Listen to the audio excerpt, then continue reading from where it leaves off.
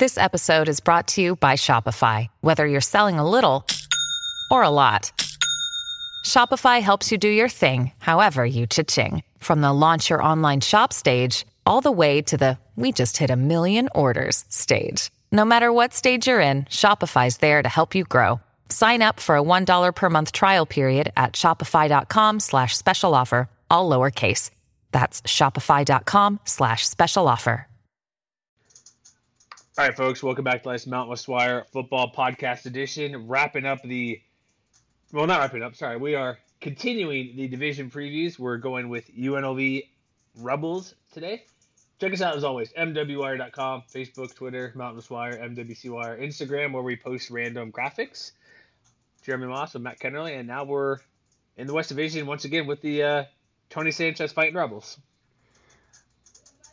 Okay, so is the Runnin' Rebels moniker strictly for the basketball teams, or can this apply to the football team as well? I was wondering about that when I was describing the team. I am 98% sure it's basketball only. I almost feel like they should make an exception for this year's team, at least. Yeah, they have because there's this guy, you heard of him, Lexington Thomas. He's pretty good running the ball, right? Pretty good.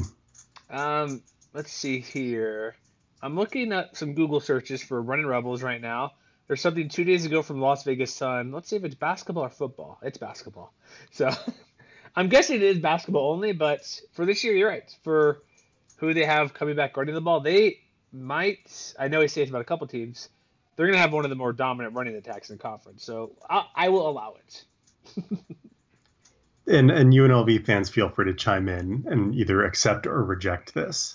Yeah, because you have Charles Williams back from injury. Armani Rogers can run a bit. Xavier Campbell. Yeah, let us know if it's way out there. Charles Williams listed twice here. Never mind.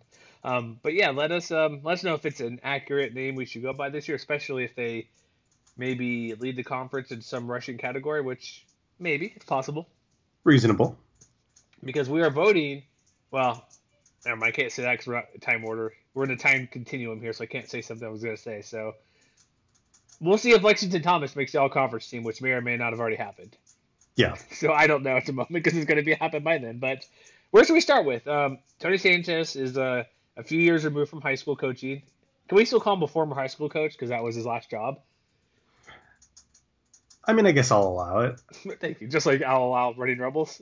Yeah, I mean, I think he's far enough into his tenure in Vegas where, you know, we've seen him slowly build something, and you know, even though 2017 did represent another step in kind of building this long-term foundation, you know, in the fact that they won 5 games last year, which I think their best win total since their bowl year back in 2013. Should have been 6. Should have been 6, maybe could have been 7. If you really look back at the whole picture, you know, maybe no team in the conference had a weirder season last year than UNLV did, because of course we all remember, you know, the Howard loss, right? Yeah, but yes. You know, but they blew a 27-point lead at Air Force. I think a lot of people forgot about that. You know, they had a huge lead at Utah State and then got blown away in the second half of that game. They beat Fresno State. Yeah. And then when they were right there out at the doorstep of bowl eligibility, they lost the Fremont Cannon game to Nevada. So, you know, you could say, yes, you know, there was a little bit of progress, but you could also definitely make the argument that they left a lot on the table. And, you know, I think we talked about this earlier in the offseason when we were talking about dark horses for the conference. I'm really interested. I'm very excited for what this team could do, because I think, you know, this could be the first time that we really start to see, you know, their recent recruiting successes pay a lot of dividends, and, you know, an offense that has some defined strengths and a defense that has brought in a lot of young talent over the last couple of years. You know, I said back in March, I think it was, that I thought that this could be a dark horse contender for the Mountain West Conference title, and I still kind of think that here in late July. Fire. You're not wrong, because last year, think about it as well. Like, if you look at those close losses or blown leads, that could have had maybe 9 wins last year. I think we talked about that at some point. like had things gone, which it never goes perfectly, but 3 of those games, 8 victories right there, possibly the 2 big leads blown and the Howard loss. Plus, Armani Rogers is out for a little bit. They had to bring back Johnny Stanton, who's playing, or was it Stanton who played linebacker and came back to QB with Kurt Palandek? And he did special teams too. And special teams. They flipped around quarterback, so that was a little bit of a concern injury-wise. Just stuff happens, unavoidable. But they could have had, you're right, last year, had things gone well, they should have at worst gone bowling, could have won like 8 or maybe even 9 games last year for blowing a couple leads. So if things go right, like they have, like we said, one of the best running attacks. Yeah, they lose Devontae Boyd, wide receiver. They should be okay in there. But another year for Rodgers, and he's shown what he's been pretty good player. Like he had he had one, I forget what it was, one game late in the year where he just blew up like 400 total yards. But he does need to improve like his passing percentage, not getting sacked just too many times, finding the end zone more often than not, than interceptions. So, and they bring a ton of talent back, like not just Rodgers, but look at, like I mentioned, those running backs. Charles Williams is back from injury. Rodgers will run probably he ran for 915. I don't know if he'll get that, but a couple hundred yards easily, maybe 400 to 500. And that was with him missing games too.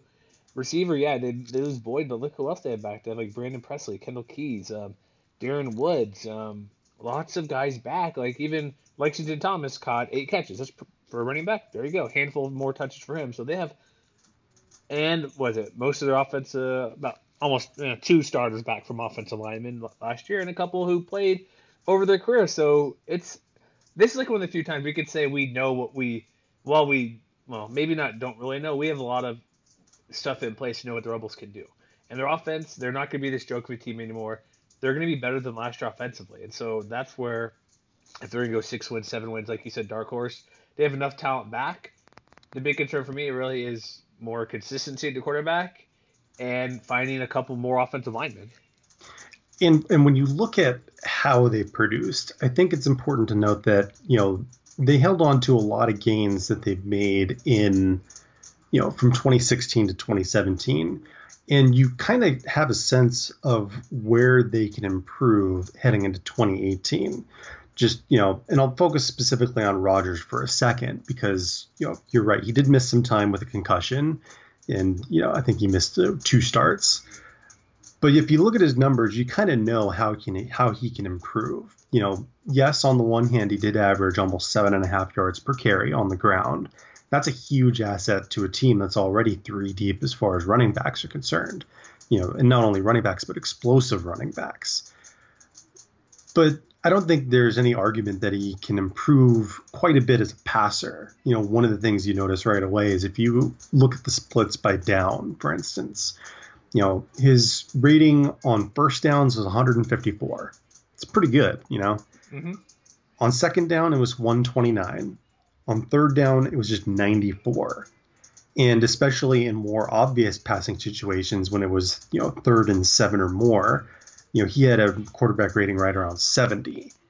And so, if he can improve even a little bit, like if he can improve even to below average, one of the things you noticed from the entire team last year is, in more obvious passing downs, at least as they're defined by Bill Connolly over at Study Hall, they were 119th in, S&P Plus on those specific downs, And so that's one area of improvement. The other area that I think could make a huge difference for this team is, they lost a lot of their games as far as how efficient they were at scoring when they got inside the opponent's 40-yard line. And Rodgers was a big part of that because he only completed 41% of his passes once he got inside the opponent's 40-yard line. He had, 4 touchdowns against 2 interceptions, and I think his quarterback rating is right around, 80, 85 or something like that. So long story short, there's at least, in more quarterback dependent situations where you need your guy under center to make a play, those are at least 2 spots where if he can take a step forward, that makes this offense a lot more dangerous. And when you consider the running attack, we know that, Lexington Thomas obviously is the Mountain West's leading returning rusher. He averaged over 6 yards a carry. And Charles Williams, even though he missed all of last year, besides the first game with injury, Let's not forget he averaged almost 5.5 yards per carry back in 2016, and Xavier Campbell over the last 2 years has averaged, right around 4.5 yards per carry. So even though you get the sense that this is a team that knows what it's going to do, when they need to pass, if they can be a little bit better at it, that's going to make the difference between some of those games that they lost last year and some that they might win this year. I think you're right, because we know they're going to run well, and so what are teams going to do? They're more likely going to want to and scheme against stopping the running attack more. So that could mean stacking the box, changing more kind of run blitz stops, have like a safety step up here or there. So like I said, if he could get his average up a couple more points, get his QB rating higher. Yeah, they lose Boyd, but they have enough guys coming back to be fine in the passing game. So it's going to come down to be, if it's like when kind of San Diego State or maybe even Air Force a little bit, it's like you don't want to, you have a team where you're going to run the ball overwhelming majority of the time. Or even Mexico, I guess, going back to like Cole Gauch, you guys like that, where they can't, when it's third and long, you can scheme your defense to be, hey, I'm either going to blitz everybody or drop 9 back and make him try to beat me. Yeah. And so I'm going to get there, but when UNLV, if they can throw the ball a little bit, they'll be great if they can do it, because then defenses can't. Because here's the thing, the passing game may only be just a hair better, but if they can run as well as we think they can run, even with them bringing 7-8 guys to stop whoever's running the ball, whether it's Rogers, Williams, Thomas, anybody out there, if the defense realizes, okay, if they still can't stop it, but okay, then Sanchez, all right, let's do play action, let's run this passing around, and they could start having success passing the ball. That'll loosen things up. And let's just say he goes 4 of 8, you know what I mean, like completes 5 of 7 passes on one drive. The rest of the game, they're not going to say, okay, that was a fluke one drive. They may still shadow more or lean more towards top of the run, but they can't bring everybody on there now, which will open everything up. And Rodgers may only go 40% the rest of the game, but that one drive where he went like 5 of 7, they're going to always know he's a threat to do that. And so passing game, just be a little bit better. It could be a world of difference for maybe winning a couple games. Yeah, and we talked about those passing downs a minute ago and how, regardless of whoever was under center, UNLV struggled in that department last year. If you compare that to what they done on standard downs, and if you don't have the definition in front of you, I'll just give it to you real quick. It's first downs, 2nd and 7 or fewer, 3rd and 4 or fewer, 4th and 4 or fewer. Do you know where UNLV ranked in those downs last year? Let us know. Let everyone know, Matt. Well, they were 39th as far as S&P Plus, but they were 11th in success rate. And, a lot of that I think is owed to Lexington Thomas as, not only being one of the best overall runners in the conference, but, you look at his splits and he didn't really have any situations where he was struggling to run the ball. Like when they needed him on first downs, he was averaging 5.7 yards per carry. So if they wanted him to keep the offense on schedule, he did a great job of doing that. And I don't really see a reason to expect anything less, even if he, gets a little more of a breather because Williams is back to 100%, that's only going to help this team in the long run. Quick question, back under center. Are we just missing, I could have already did, and he's already come after us on Twitter, Max Gilliam from Cal? Is he destined to be the backup this year? I haven't seen an official depth chart. But I wouldn't be surprised, if only because, he transferred out of Cal, spent a year at Saddleback College in Arizona, and he completed well over 60% of his passes last year. He had 10 touchdowns, showed an ability to make plays with his arm and with his legs. And so even though they have options back there, Markel Grayson's a redshirt freshman, and they did bring in a 3-star recruit, Kenyon Oblad, this past, I can't remember which signing class he signed with in December and in February or whatnot. So they've got like 3 or 4 3-star guys back there at a minimum. But I would guess because Gilliam is the guy who has the most collegiate experience under his belt already, that he's probably got the inside back to that QB2 job. But you don't think he has any chance to unseat Armani? If you ask him, he'll say that he's there to compete. You may remember that from last year. And, I think at a minimum, iron sharpens iron, or so the saying goes. And so, even if he pushes Rodgers to be a little bit better, if, knock on wood, Rodgers misses time with injury again, I would not expect a huge drop off to Gilliam if he ends up under center for a game or two. Yeah, you don't have to bring a defender to play quarterback. Exactly. A guy who's already practicing with the team. It's just, I saw his name, remember when he commented to us, like, yeah, you come to compete. But also, if you switch like that, it's like, well, how much does your offense change? Because I don't know a ton about him. I don't know if he ran as well as Rodgers did. That's what makes him good. He'll extend plays. They'll do some, you see how they have some running plays designed just for him at times. And so I assume if you bring in the guy, Max, to come play, it's like he probably could throw a bit better. But that running ability is part of the offense. That's where bootlegs, naked boots, play actions will come into play for this team. And so I just wanted your thought on that. I don't think he'll be the starter, probably be the backup. But like I said, if injuries come about, because if you're running like Rodgers does, it's always a threat to get hit if you don't slide right or just tackled in open field where you're not protected as the QB in the pocket. And then you have a guy there. So let's go to the last bit of the offense. I would say the offensive line. They do have a couple guys back. One is honorable mention all conference. You have Nathan Jacobson, Justin Polu started. Everybody else is gone, but you have a few guys who have a handful of career starts on the team. And so this is going to be an area where they're going to have to find these guys. Like maybe it's like Jaron Caldwell's 320. These guys are huge. 325, 310, 320. They have guys like freshmen, true freshmen. You see this? Amani Trigg-Wright, 6'4", 325.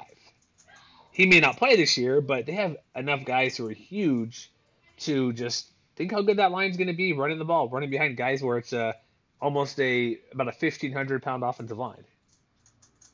Yeah, I mean, I think I might be a little less concerned, if only because they, had a little bit of bad injury luck last year, but it had the effect of, pushing guys into the starting lineup and getting them experience that's going to serve them pretty well this year.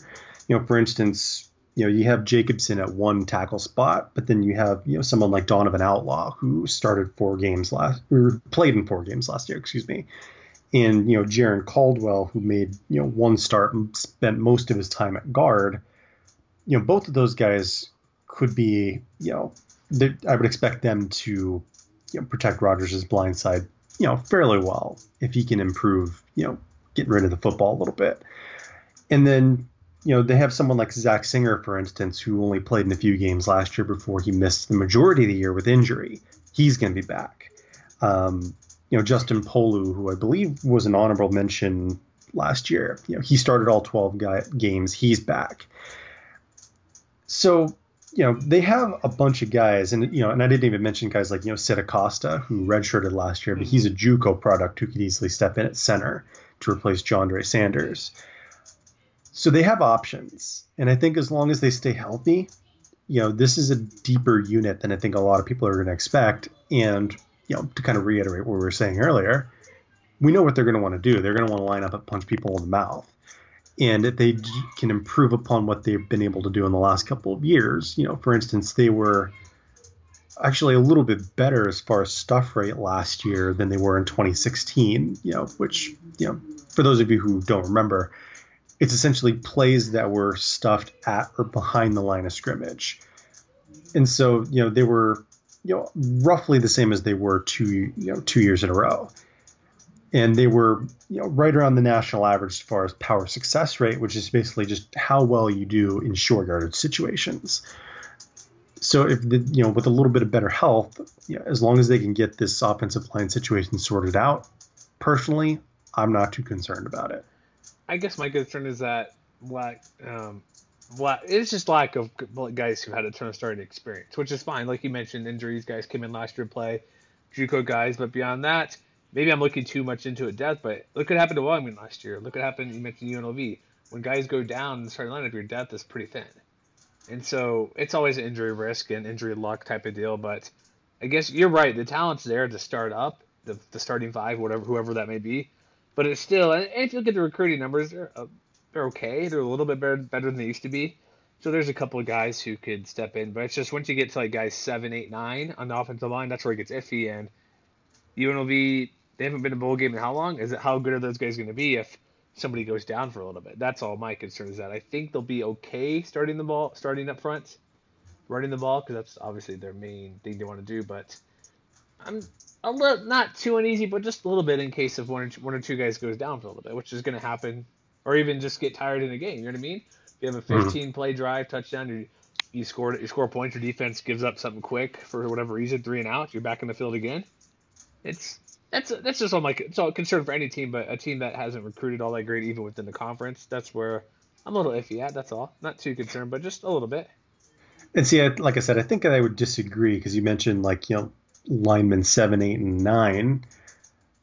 And, if you look back over their recruiting classes, 7, 8, and 9 are, 2-star bordering on 3-star guys like, Justice Oluwaseun, for instance, Julio Garcia, who was a local product from, I believe, Bishop Gorman, Brian Ketchings in the most recent class. Maybe he plays his way into the conversation a little bit. So, it may just be a difference of opinion, but, I have a little more confidence maybe than you that they can kind of keep this thing rolling that they've been able to do the last couple of years. To me, the bigger concern that maybe I should have mentioned before, is tied, I think, to Rodgers' growth as a passer, because one of the other things that I think he can improve upon, a sack rate of 10.4% last year. If he can cut that down even a little bit, that's going to make a big difference. Yeah, sacked 22 times. Yeah. That's and how many games do you play? I don't have it here. What do you play? 10 games. 10 games, so it's just over 2 a game.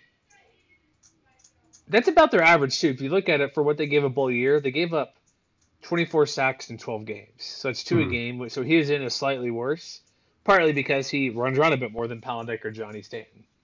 And so the sacks are going to be there. But you're right, if he could cut that down a couple, he had minus 135 sack yardage. So if he can either part of a couple of things, he runs a lot or not throwing the ball away. That's always a concern. Who cares? You'd rather have 2nd and 10 or 3rd and 10 than 2nd and 15, 3rd and 13. Just get rid of the ball sometimes. Don't try to force it. And that comes with experience, too. He's played almost a full season, just about. He redshirted, but live action about 10 games. That will come with playing again this year, and where, I realized, I don't need to keep the ball until the very last second. Maybe just step out of bounds. Well, I guess that's a sack, but throw it away or something instead of taking that risk, instead of trying to run for 1 yard, and then you get turned around and -3 because you try to do some spin move as a quarterback and turn your back to the field. It's I expect their offense to be better. Their sack rate and I don't know, offensive line. It's good. It's probably good. Maybe I'm nitpicking too much. Maybe that's what I'm looking at. It's partly because my skepticism, I should say. UNLV hasn't been a good team forever, so why should I have this confidence that everything's going to work out great for them?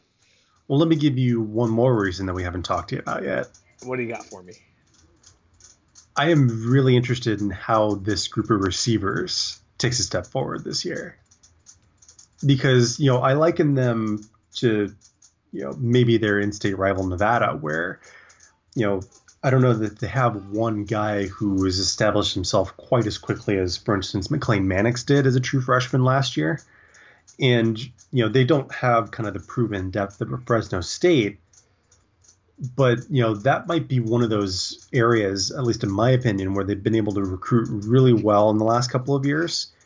And you kind of started to see toward the end of the year, just the kind of big play capability that these guys brought to the table.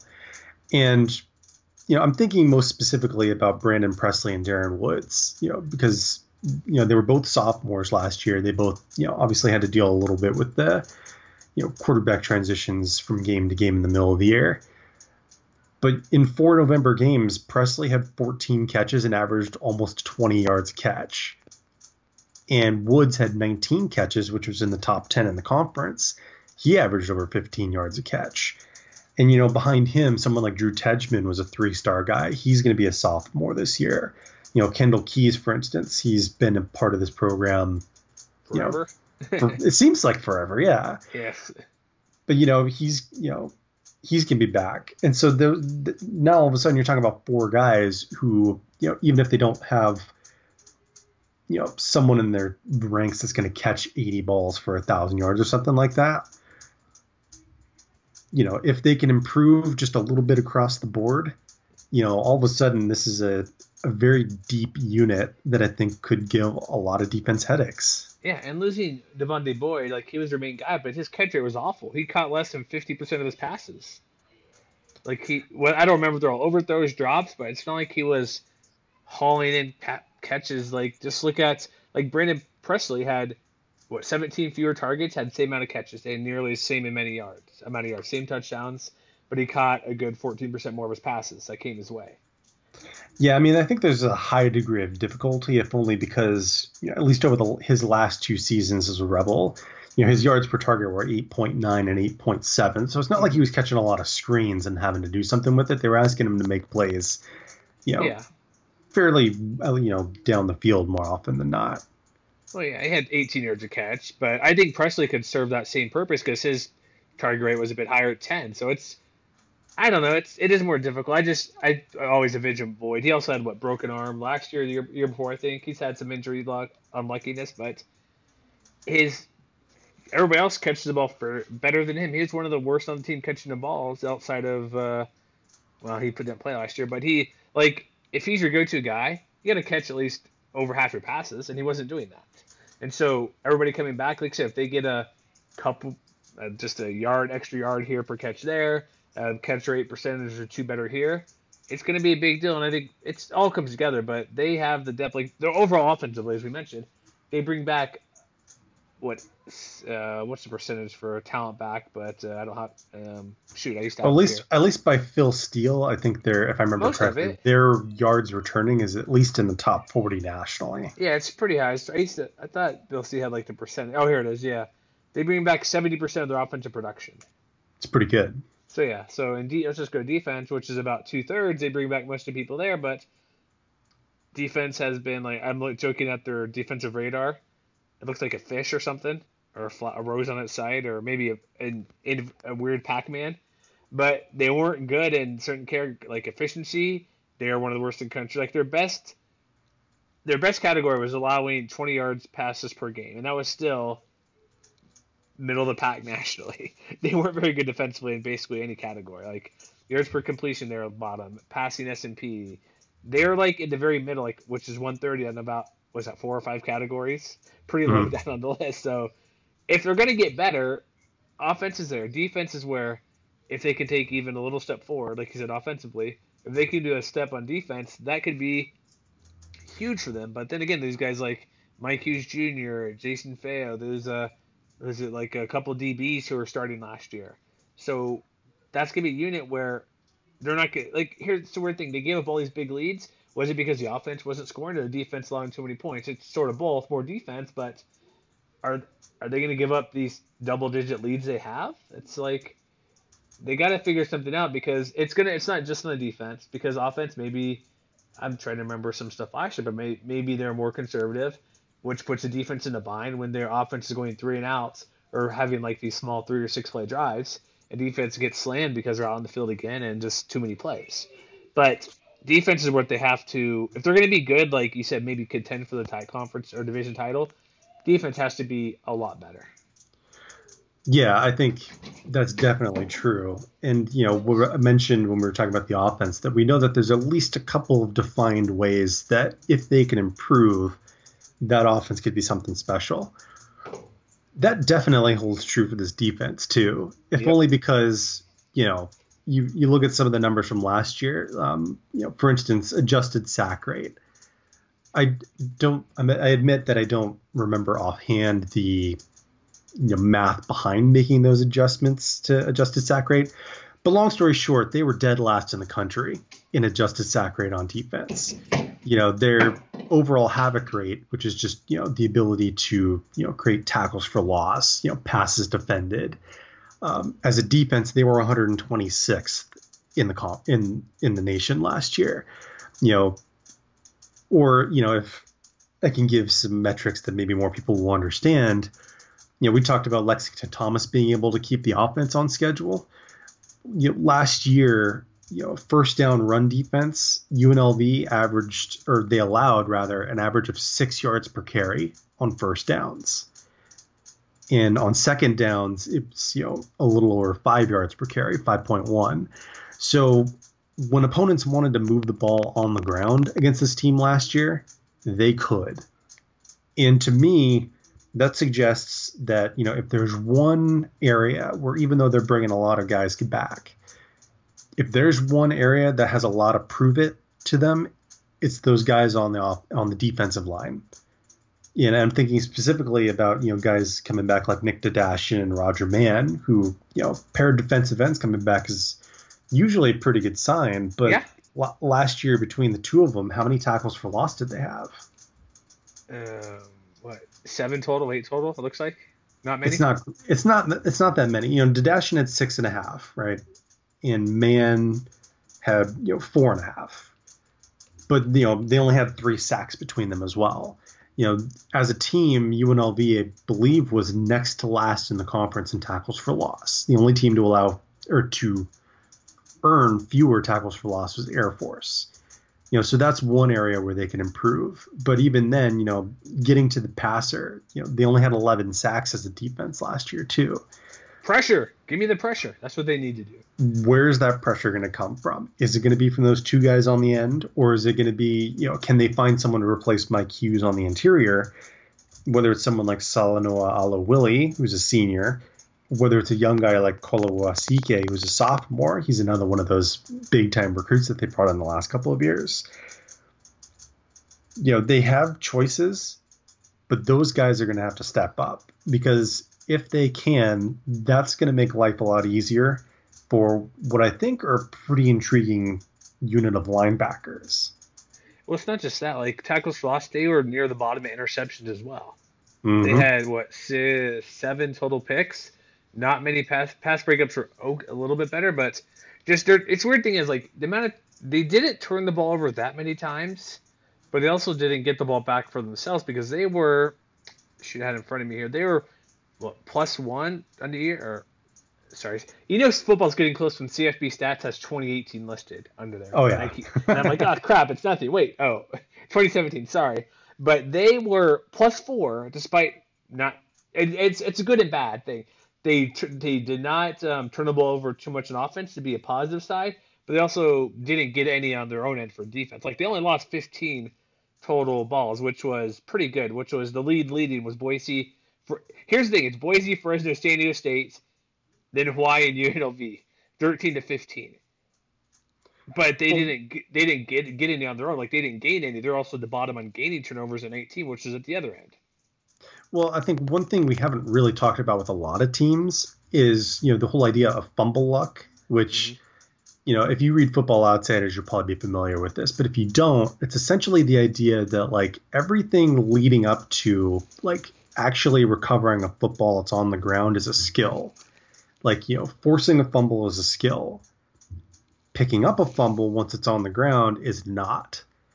And, one of the things that UNLV benefited from last year is maybe a little bit of fumble luck, because, they picked up 12 out of 20, which is 60%. That was, above the Mountain West average, obviously, which would have been 50%, I think. But, if they take a step back in that regard, one of the ways that they're going to be able to make up for that is just being able to be more disruptive in general, just being able to, stop plays at or behind the line of scrimmage. But that's the defense, thing. They need to do that. That's where they're going to have their biggest turnaround, is getting to the quarterback and forcing turnovers. Yeah. Yeah, they just need to figure out a way to, create, less big plays, because, opportunity rate, for instance, that's another thing I didn't mention. That is just basically, the amount of explosiveness that a runner has after 5 yards. They were dead last on defense in that too. And, maybe that is something that falls to the linebacking core, which, has everybody coming back. And I think that they are a very intriguing unit together, because, Gabe McCoy last year, for instance, maybe had a little bit of an unforgiving task trying to clean up on the second level more often than not. Yeah. But, he was their second leading tackler last year. He only had 3 tackles for loss, but he's coming back. And they're plugging in a guy who I like his potential as being maybe the next Jeffrey Allison type in Farrell Hester II. because he was one of their big recruits, I believe, in the 2016 class or 2017, excuse me. But, he played a little bit as a freshman, and, he's going to be anchoring that defense. I think he's slated to start at middle linebacker. So, if he can step in and make plays, that's going to be a huge asset for them. And then, of course, Javin White coming back. I think he's replacing Bailey Lalagi. That's a young and deep and fairly talented group between them, where, if they can just make more plays, we talked about the fact that they were really lacking in havoc rate. Those three guys playing at a high level is going to make a difference. So we're saying all these ifs, like if they can get to the quarterback, if they can turn the ball over, if they can intercept, if they have better fumble luck. Yeah. What's going to happen? Like, that's a lot to go right to improve on. Say, okay, they'll be. It seems like they had a lot. Well, I was going to say a lot going against them, but a lot of categories where, like I mentioned, the very start of defensive talk. If you look at their radar, the defensive radar, it's very small for most everything. If they can improve, what is 10% too much to improve? Like if they improve 10% on turnover margin, is that too much to ask for? Because that would be. Let's just say I have this stat up here. I have the turnover margin. If the margin is 10% more, that would put them at just 4.5 essentially turnover margin. Is that too much to ask for? So instead of losing 15, they lose 13.5, like 15 to 1.5, or they gain 1.5 more. Is that too much to ask for on the turnover margin, like 10% in certain areas? That doesn't seem like a lot. Well, let's reframe that question. Okay. If they could be 10% better, total defense. They allowed 6.2 yards per play last year. So 10% of that is a little more than half a yard. Mm-hmm. So if they can improve by half a yard per play, all of a sudden they're moving from 9th in the conference to 6th.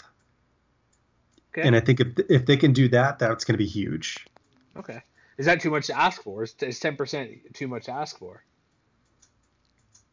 Maybe.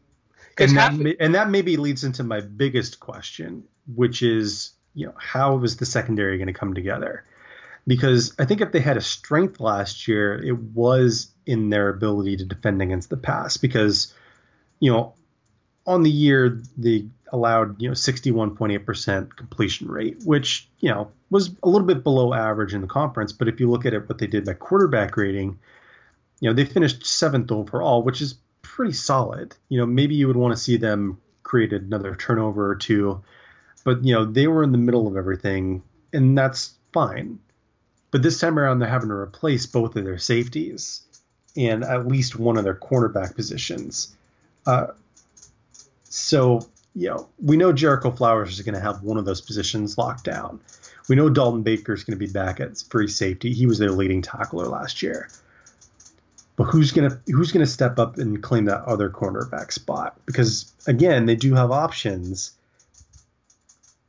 But who is that other guy going to be? And is it going to be someone like Evan Austrie coming in opposite Baker, or are they going to turn to a young guy like Greg Francis, who, again, a former 3-star recruit who's a sophomore this year? Or is Philip Hill going to step in and play right away? I think one thing that we still don't know about that could make a huge difference is whether someone like Alex Perry is going to be eligible. And, for those of you who aren't familiar, he was a 4-star guy who originally committed to Arizona State, came home to play for Tony Sanchez. He's a Bishop Gorman product. He's a Las Vegas kid. But as of right now, we don't know whether he's actually going to be eligible for this year or not. But if he is, 4-star defensive backs don't come to the Mountain West every day. So that could be a huge deal for them. Well, yeah, because they've lost. Like, Jericho Flowers is really good. They lose, like you said, you got a couple guys you mentioned already. But if they can get that type of talent, man, maybe that's like I say, one person's going to make a big deal, but it just adds more talent around you. And all I could say, this Rebel defense, not to be rude, but it needs all the help it can get for the most part. So if he's eligible, that can't be a bad thing, right? Cannot be a bad thing. Definitely. And I mean, it's like you said, there's, you can start talking about the ifs, but at a certain point, you kind of step back and notice just how many ifs there are. Yeah, there's a lot, too many. Yeah, but if it comes together, maybe that's another if, I guess. I think it will a little bit. Because if they realize that, like, here's the thing that's going to help the defense out as well. The offense is going to be better. They're going to score more. I think it will be better. It's going to score more points, which will put less pressure on the defense to make all these stops. Because how bad does it have to feel where, like, I go back to, you mentioned the 3-touchdown difference they lose to Air Force, the big loss to Utah State after having that big lead. I'd have to go back and watch the games, but I don't know if it was more the offense being more conservative or the defense just allowing stuff to happen. So you'd hope if this offense can build more leads, whether it starts up at 3, 6, 13, 20, start building leads a little bit, defense should be able to play better. Maybe they could be more not aggressive, but take a few more chances here. They're like, okay, I'm going to go get for this pick, or I'm going to try for the, like, not go and just punch the ball behind the guy because Dinky can get it, but maybe doing something like, I'm going to dive to get this pick instead of just waiting for the tackle for him to catch it. Maybe there could be a few things like that, but it's going to go both ways. The offense has to get their leads, which I think they will. You would think if you have a good lead, that should make the defense more relaxed if you have a double-digit lead at some point in the game. Not ease where it's like, okay, you can let plays go, but if the offense has good leads and you're like, okay, I know I can do this, I can relax, and I don't know, maybe there's pressure on there's a lot of things that go on, but if the offense plays better, has these leads like they did last year, maybe the defense will realize like they just got to do their thing and not be too wound up or too tight. You know what I'm getting at? Like that, maybe that's what some of these guys were thinking. I don't know for sure, but it's just hard to imagine you have this huge lead on offense and then like crap, the defense lets all this out to happen, lets them out to dry. So maybe if they can, I'm long-winded here, I apologize, but if the offense does really good, it can only do nothing but help the defense because they're working with leads and can play. I assume if you have a big lead, you're gonna play better because you have a big lead to work with. But again, they blew those two last year, so. Well, here's another thing that we haven't talked about yet that could make a big difference. Not kicking field goals and getting touchdowns. That too. But they do have a new defensive coordinator. That's right. We passed on that. Whoops. Who's considered by a lot of people as kind of a rising star in the coaching ranks. Tim Skipper, we're very familiar with him at Fresno State. And there was some talk that they might actually pull a Zach Hill and pry him away from UNLV to serve as, the new defensive coordinator here.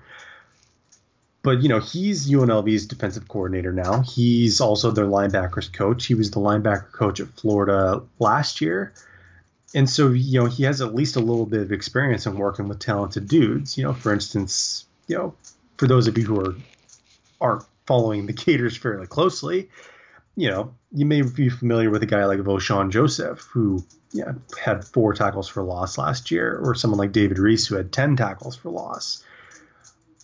And he's considered a pretty good recruiter, too, which for a team that's been doing that pretty well the last few years, that's definitely not going to hurt. But he's familiar with the Mountain West. He also spent time at Fresno State, at Colorado State. He's coming back to the Mountain West. And, now that he's in charge of the whole thing, it's going to be really interesting to see, how aggressive he wants to be. Because he's got a lot of interesting pieces to work with. And now he's kind of in a position where he's responsible for overseeing everything. So you think his what he learned at Fresno should carry over to help out? Because, like I said, they need a lot of help. So we did miss that. But what was he at Fresno State? He was I want to say linebackers coach. Is that right? Well, first he was a running backs coach, and then he spent 2009 to 2011 as the linebackers/run defense coordinator. Okay, gotcha. And then he followed the same path at Florida as well. He spent 2 years as the running backs coach, and then spent last year as the linebackers coach. Okay, that doesn't make it. I wanted to make sure I had that right. So that I think that wraps up with the defense. They should be like overall prognostication. Is that the right word? Prognosticator. What are we guessing? Can we just go guessing? There's questions. But at least in my opinion, there's a lot of promise on this defense if it comes together. They'll be better. All right, let's go to special teams here. Let's move on because we spent a lot of time on the defense. So because there's a lot of ifs, and that can lead to, but if this happens, but if that happens. So special teams really quick because I apparently overlooked them. I did not this time. They punting, they'll be okay, right? They do lose Riley Erickson, but Evan Pantles, Puntels? It's going to be really interesting to see how the punting situation turns out because they were bad last year. And they split time too with punters, so it's like, well, but you can't be worse. I didn't realize they were 127th last year in net punting. Jeez, that means two things. It was just a shade. It was just a shade over 30 yards per punt. That means a couple things. Your punter can't punt far or can't punt high, and your coverage team can't tackle. Which goes back to defense, right? Well, yes and no. I mean, I think it'll help that they have a new guy in Hayes Hicken who, had 30 touchbacks on 64 kickoffs.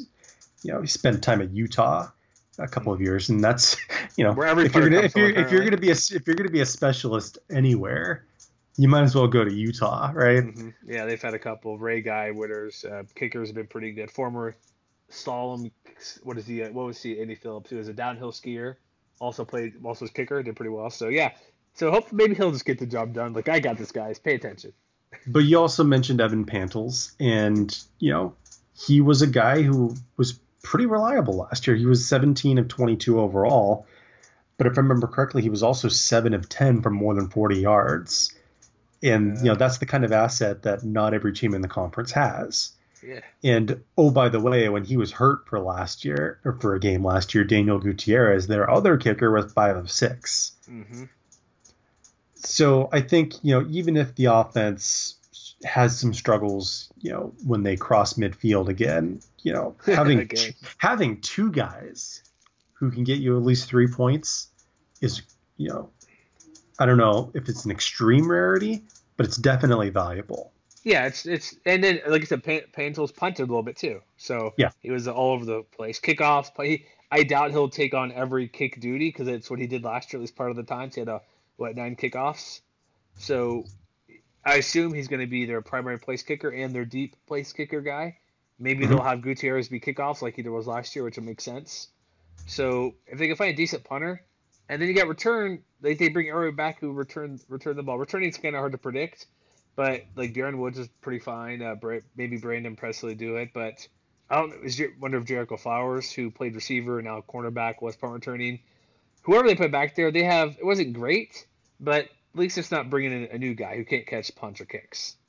That's true. They have options back there. So yeah, we're not gonna break that down much further because they have guys who played a lot last year, so that's good enough. So let's take a brief timeout, then we'll go into the schedule, as we always do, as I end awkwardly. So we'll be back in a minute, folks, to talk the 2018 football schedule for our stupid early predictions. All right, ready for this? They open up UNLV. Before we get to the games, we should have mentioned this. We had the most important news we passed on. UNLV Athletics unveils the all-you-can-eat plan for football on season ticket. Yes, everybody should be doing that. Why would you not do this? Here's what it got. Package includes all you can eat. There's 2 packages. 3-game package includes, as they place it, 3 pretty good games, 3 attractive games. Home games versus UTEP. Attractive because that's going to be a victory. Spoiler, I'm getting to that game soon. Fresno State, who they beat last year. Sorry, Matt. And then the Cannon game against, as they put on here. So is this official? Because UNLV.edu says it's UNR. Is that official? Well, you would expect UNLV to say UNR because why not take every opportunity to tweak your rival? Exactly. $79 per ticket. So, what food do they have there? Because we've been to Vegas. They have food from everywhere. It has to be pretty good food, right? It's not just hot dogs and burgers, right? I mean, even if it was, I would still take that package in a heartbeat. All you can eat, because think about it. Because I'm going to be out of town. Well, when this airs, I've already got out of town. I was looking to go to a Giants game. Okay, I found some decent tickets. Food-wise, I've been to plenty of sporting events. Food's not cheap. Even college stuff. Like, you're lucky to get a 20-ounce soda or bottle of water for, like, under $4. That is true. So, like, if you're going to go and get, unless you're at Atlanta Falcons game, which has pretty good concession prices, or you could somehow get to the Masters, you're spending for just one person. Let's just say you don't even get alcohol. You just go with food. $20 probably, right? For a decent meal. For enough food, I should say. Like, because you're going to get your, let's say a pizza, a burger, whatever. You get a side of fries, maybe a ice cream, maybe a snack, a nacho snack. Because you're going to eat quite a bit for a game. It's a long day. and you don't eat before. So it's one of those things where you get a snack, you get a meal, you may get a couple drinks. You're looking at 20, $30. You could spend $80 easy just on the food itself, right? Oh yeah. And those 3 games are $80 total. Or no, sorry. So it's $80 per ticket for those 3 games combined. Is that right? All you can eat 3-game package for $80. Yeah, $80 for 3 games. In other words, get your UNLV season tickets now. Yes, because if they're going to be good, yeah, go get. I don't know if I've never been to Sam Boyd. I don't know. Too bad it's not the new Raider Stadium because that would be some really good food probably. But heck, even if it's I like a cheesy pretzel, right? Nachos, jalapenos on the side. Mm-hmm. What is your you go to minor league baseball? What do they have out there that's kind of unique food that you get when you go to like a Fresno Grizzlies game?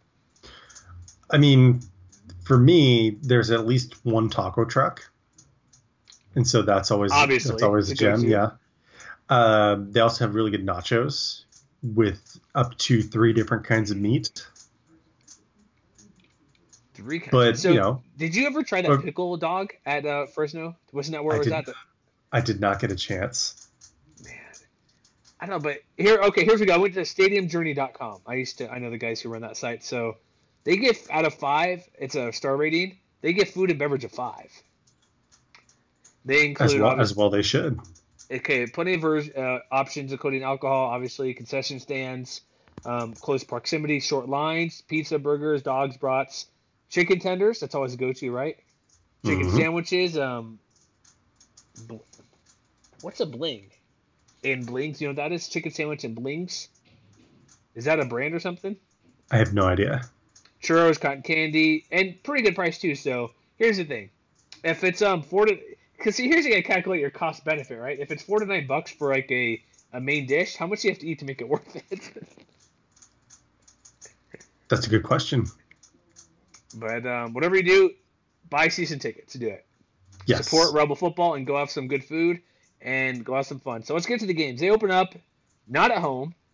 They go to USC. Don't they play USC like every third year, it seems like? I think so. Or they get all the transfers from USC who don't pan out. They go to Vegas because it's a 3-hour car ride from Vegas to Southern California. I mean, I wish I had the rivalry finder in front of me. But I can tell you at a minimum they haven't played in the last 5 years. It just kind of seems like it. I do know the last time they played at Sam Boyd Stadium, which you were there for. It looks like it was their second meeting. You're going to blow past that? Okay. Yeah, I'm just going to ignore that. So they've only played twice before. The last time was in 1997. It seems like they played more than that. I know they had John Robinson, head coach, who was back and forth. Maybe I'm just thinking being odd. But here's the thing. They play USC, new quarterback. Clay Helton. Sorry. I want to kick Clay Helton to the curb every chance they get, apparently. This is not going to be a close game, is it? I mean, I don't think so. Just because, USC, like when you really dig in, even though they're replacing, a first-round draft pick, a quarterback, and, God knows how many other NFL draft picks off the top of my head, they have a stupid amount of talent. Mm-hmm. Like I'm pretty sure the 3 guys that they have competing for, the new quarterback spot is or at least 4-star recruits, including 5-star JT Daniels, who, if I remember correctly, has the inside track right now. They've got a sophomore coming back, Stephen Carr, who averaged, about 5.5 yards per carry last year. They have the number 1 receiver, true freshman Amon-Ra St. Brown come in this year. They have Michael Pittman, who played in 13 games last year, averaged almost 14 yards a catch. They have 4 of their 5 offensive linemen coming back. They have a ton of production on defense coming back. It's probably going to be a long afternoon for the Rebels. It is, because outside of QB, they bring back, like you said, literally everybody. Here's an option that to give Rebel fans a bit of a hope. Last year, USC's rush defense kind of faltered later in the year. They do bring back like Cameron Smith and Porter Gustin, but that is an area like I'm not just kind of pulling for stuff. The rush defense wasn't very good last year during the second half of the year. Like their stuff rate was pretty terrible. Their opportunity rate, stuff like that, was pretty low for rushing defense. So if there's an area where UNLV can make some noise, it's going to be there. that where they can hold the ball, keep it out of the offensive hands, even though a new quarterback, season opener, that's a big deal, despite having everything else around them. I think if they're going to have any success, it's going to be running the ball, and maybe Rodgers has some big game because they're down 10-0, 13-0, 14-6, and he has to make some plays with the arm to keep it close. I don't expect them to win, but I do think they can run the ball well, and that's the only way they're going to keep it close because the defense, like I said, still a lot of ifs on defense, and that's a work in progress I don't know. It's just something just to keep the defense off the field, Rebels. So Tony Sanchez, just run the ball 80% of the time. I hope that works. Easier said than done. It is, and maybe do some naked boots with Armani Rodgers for a big run. So, do you think it's going to be even close? Because right now it's about an 8% win probability. Is that about right? Too low? Too high? Yeah, I think that's about right. I feel like USC is going to be able to pull away pretty early and keep UNLV at arm's length. I think so too. Then they go to UTEP, or they host UTEP home opener. UTEP is they haven't been good in a while in football. UTEP is they are not good at anything, or just life, or what?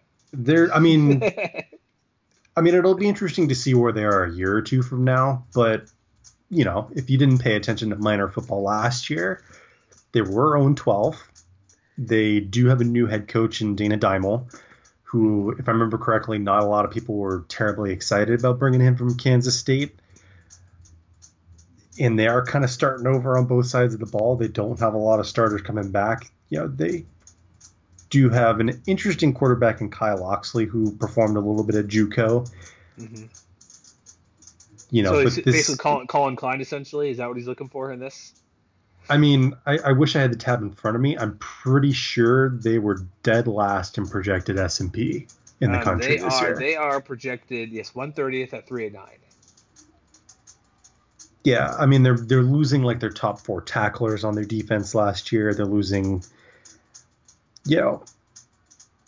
2 of their top 3 runners. They're losing their top receiver from last year. And, oh, by the way, their top receiver last year only had 370 yards.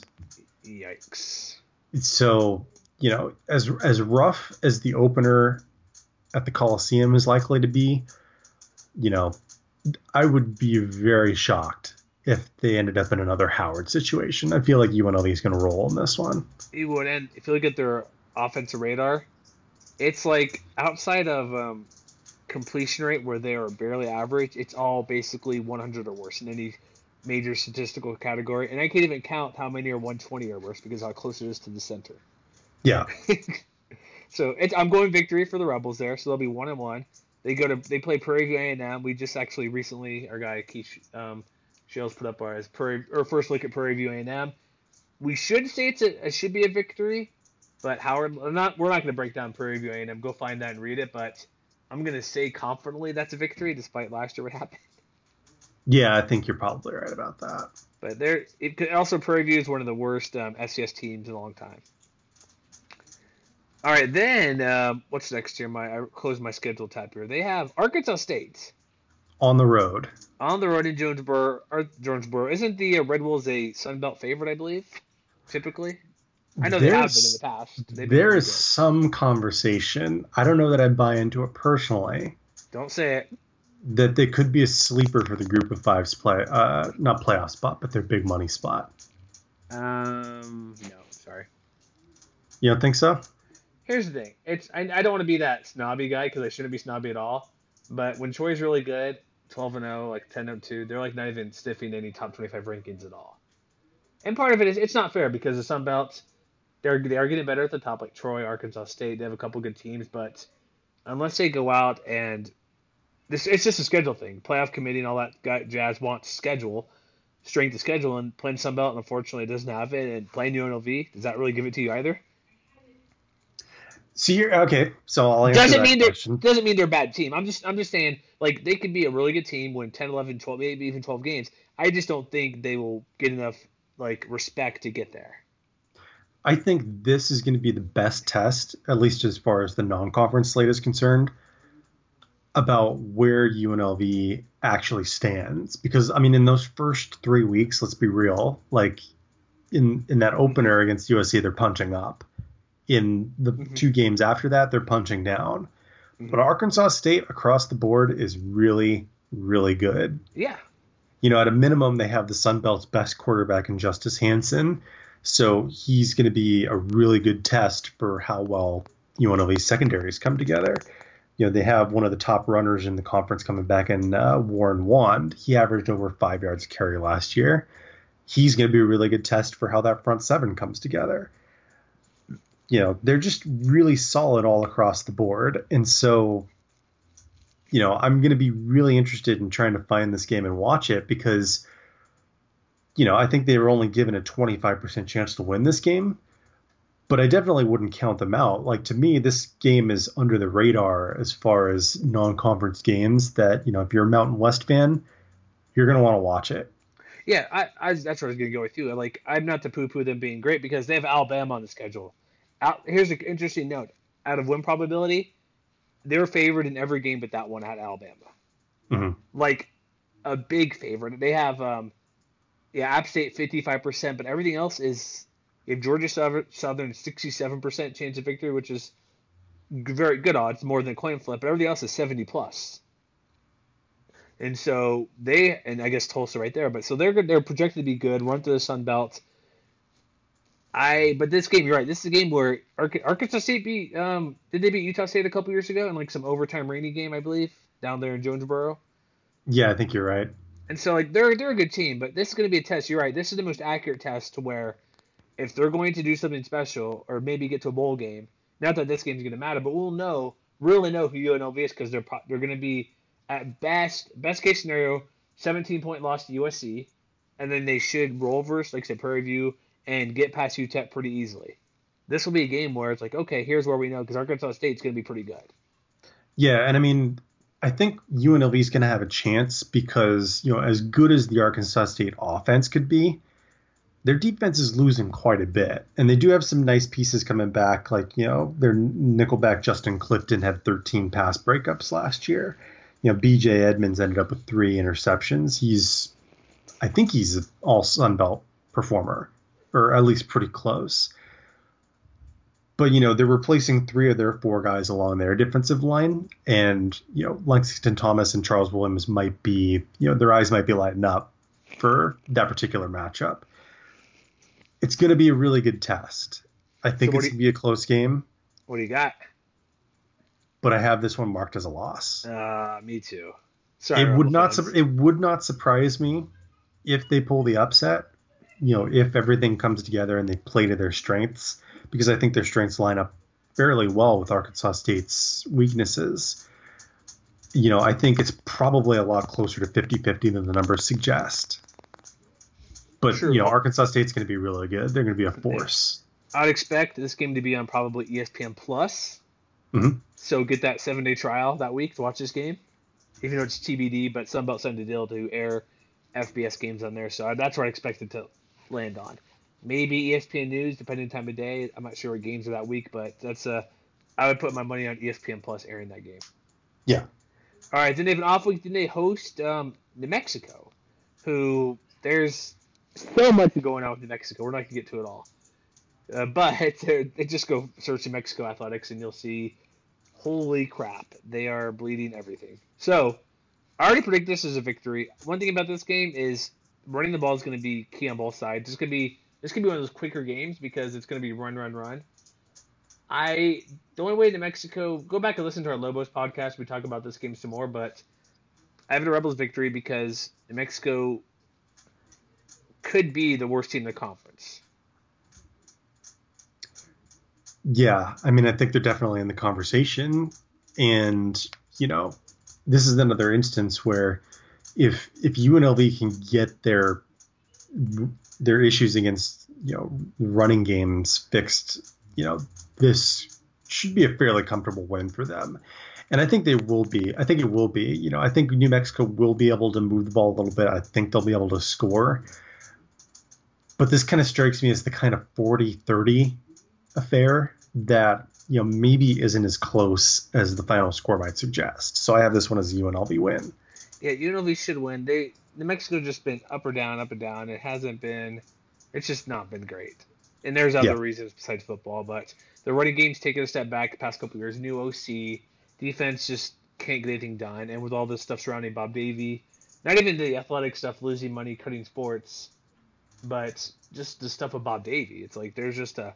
Again, as I mentioned last time, or anytime I mentioned the Lobos, I'm surprised he has a job at the moment. Because if 20% is true, or if even 10% is true what he did, he probably shouldn't be coaching football. But he is at the moment, so not my decision. But there's too many distractions going on, and they haven't been getting better after they the co-champs a couple years ago. So Mexico is the loser there. So we go to Utah Mhm. State. This is sort of like this game will tell, because you mentioned, Matt, you think UNLV has a, if things fall right, they have a chance to win the division, right? You're kind of in that category. I'm saying it is a non-zero chance. Yeah, well, anybody almost is non-zero. But this game versus Utah State, I'm looking more and more at the Aggies, and more people are saying 10 wins, 11 wins. Great odds well, not great odds, but the clear second best team in the Mountain Division. I've seen things like Jordan Love being top quarterback in the conference, or breakout quarterback. So this is a game like the Arkansas State game where, or actually, this will be the game where, are they going to win the division or not? Yeah, I mean, I think this is kind of one of those, under the radar critical games for, determining just how legit both of those teams are. And if you recall our Utah State podcast, you may remember that I have this one as a UNLV win. Oh, you do? I do. And a lot of that has to do with the fact that I literally cannot imagine the defense playing any worse, even on the road, than they did in last year's game, because it was 28-28 at halftime.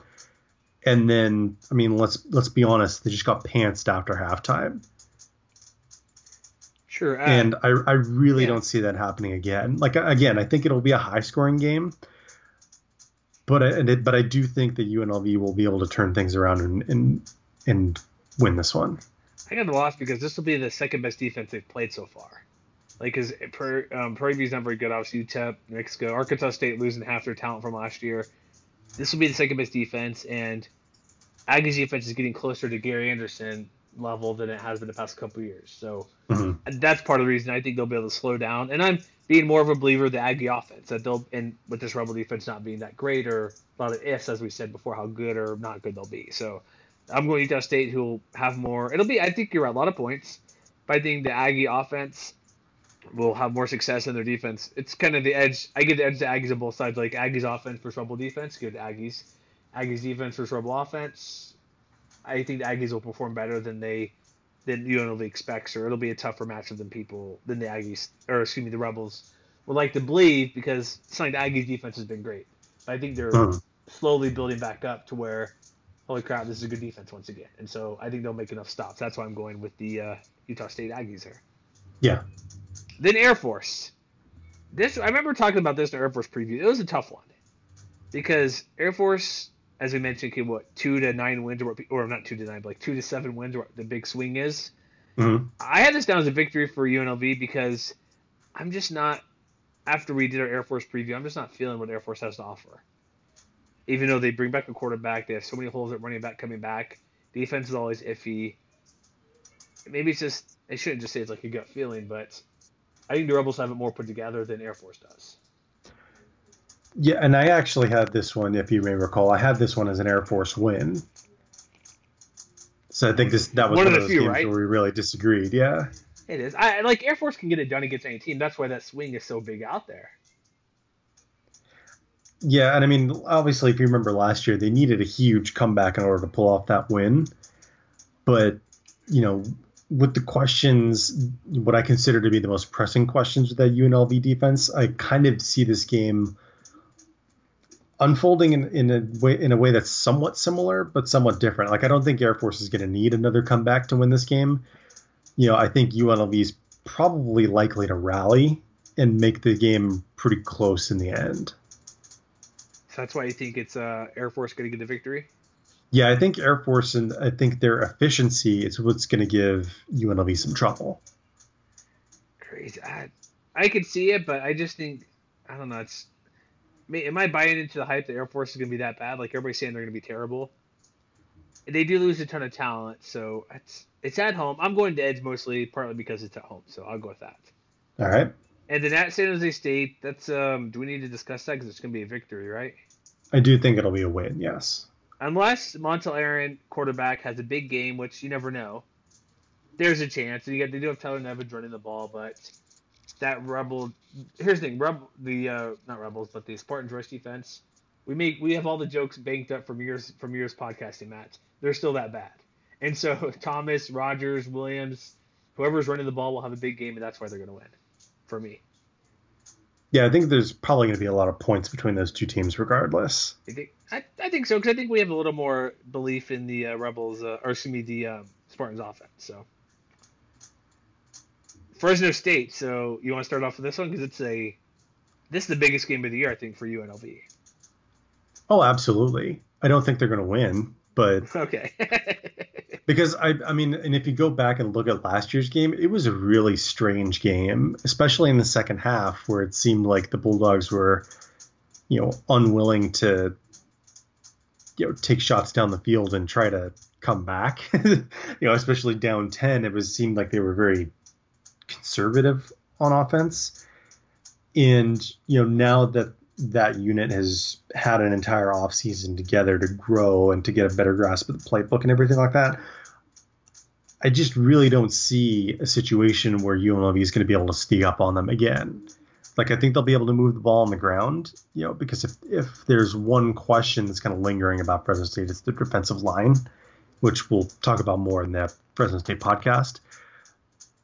But, I do think that overall the Bulldogs defense is going to be good enough to kind of put the clamps on the Rebels in a way that a lot of other defenses early on in the conference schedule maybe won't be able to.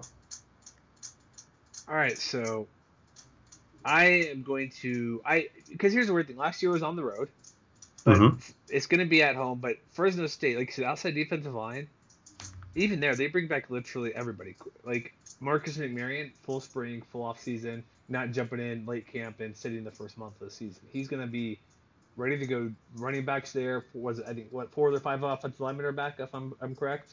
So offense will be much more improved. It was hit or miss last year, but it'll be much better. Defense brings back nearly everybody outside that front line. So I'm thinking I'm gonna say it now. I think Fresno is gonna blow them out,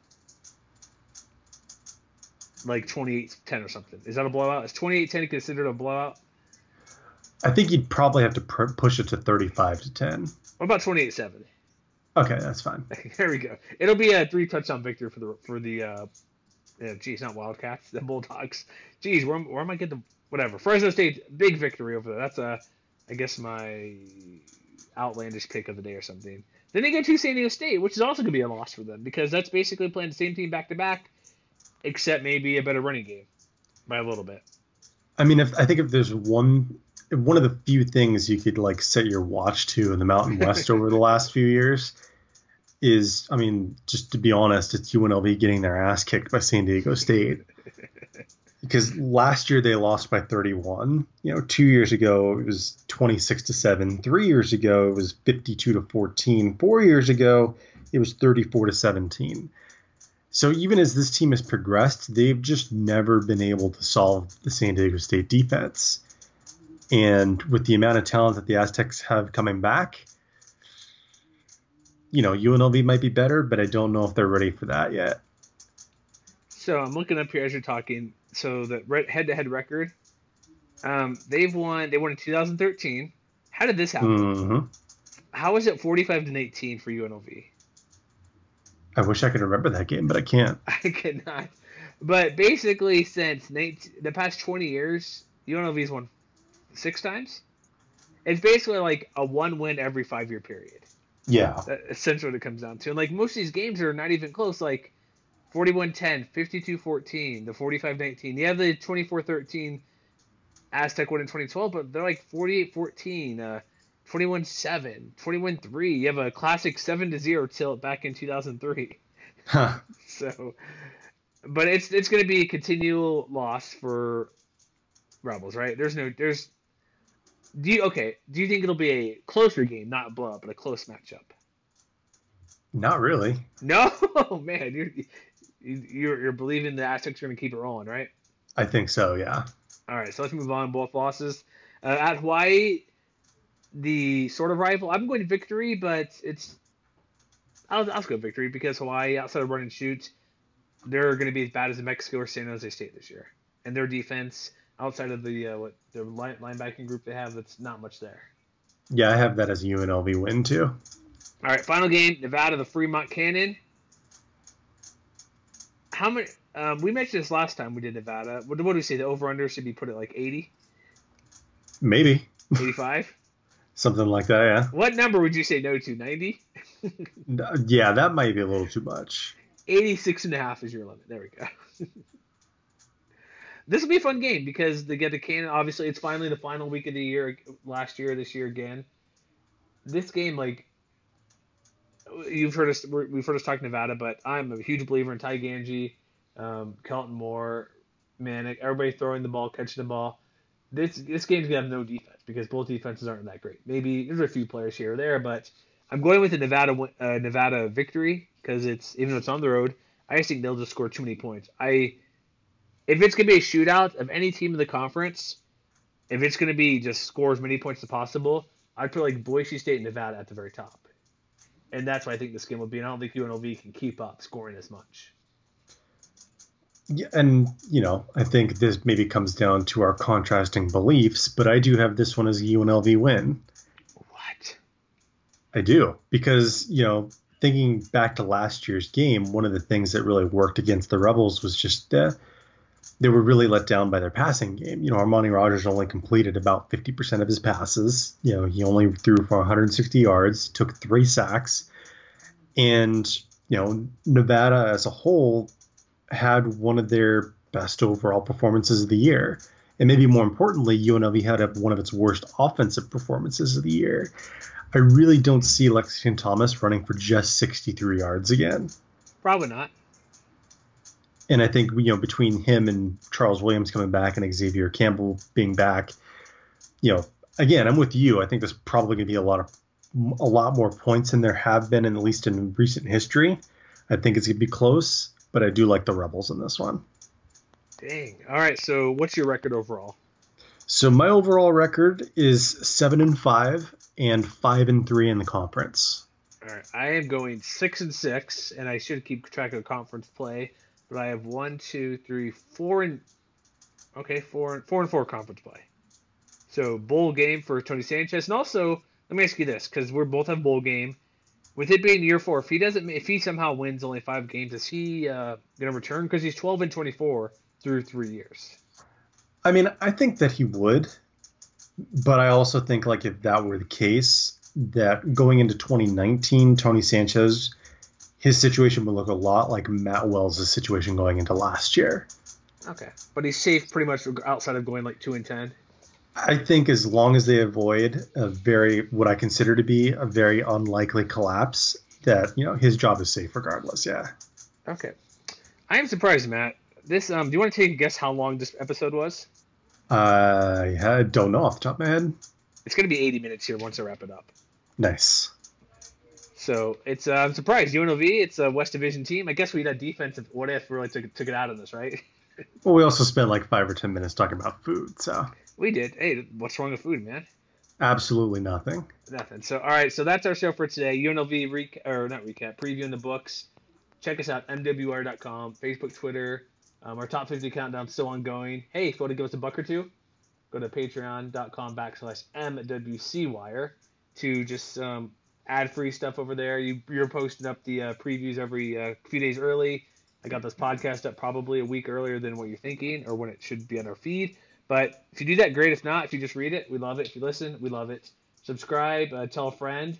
We're also doing a few more mini previews. You've heard that we had a BYU one, which apparently caused some uproar, Matt, as expected.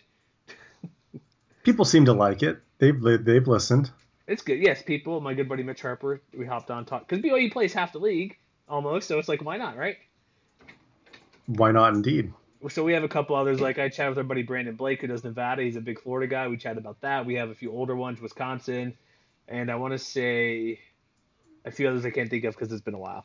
Because I've been moving and not recording those as frequently. So look for that. And probably more by the time you hear this. And just keep going. We're so close to football, Matt. By the time you hear this one, fall camps will be underway, and then we can actually who knows what we'll be doing. We'll be doing more stuff. So thanks for hopping on. Thanks for listening. And As always, check us out at mwr.com, and we'll see you next time, folks.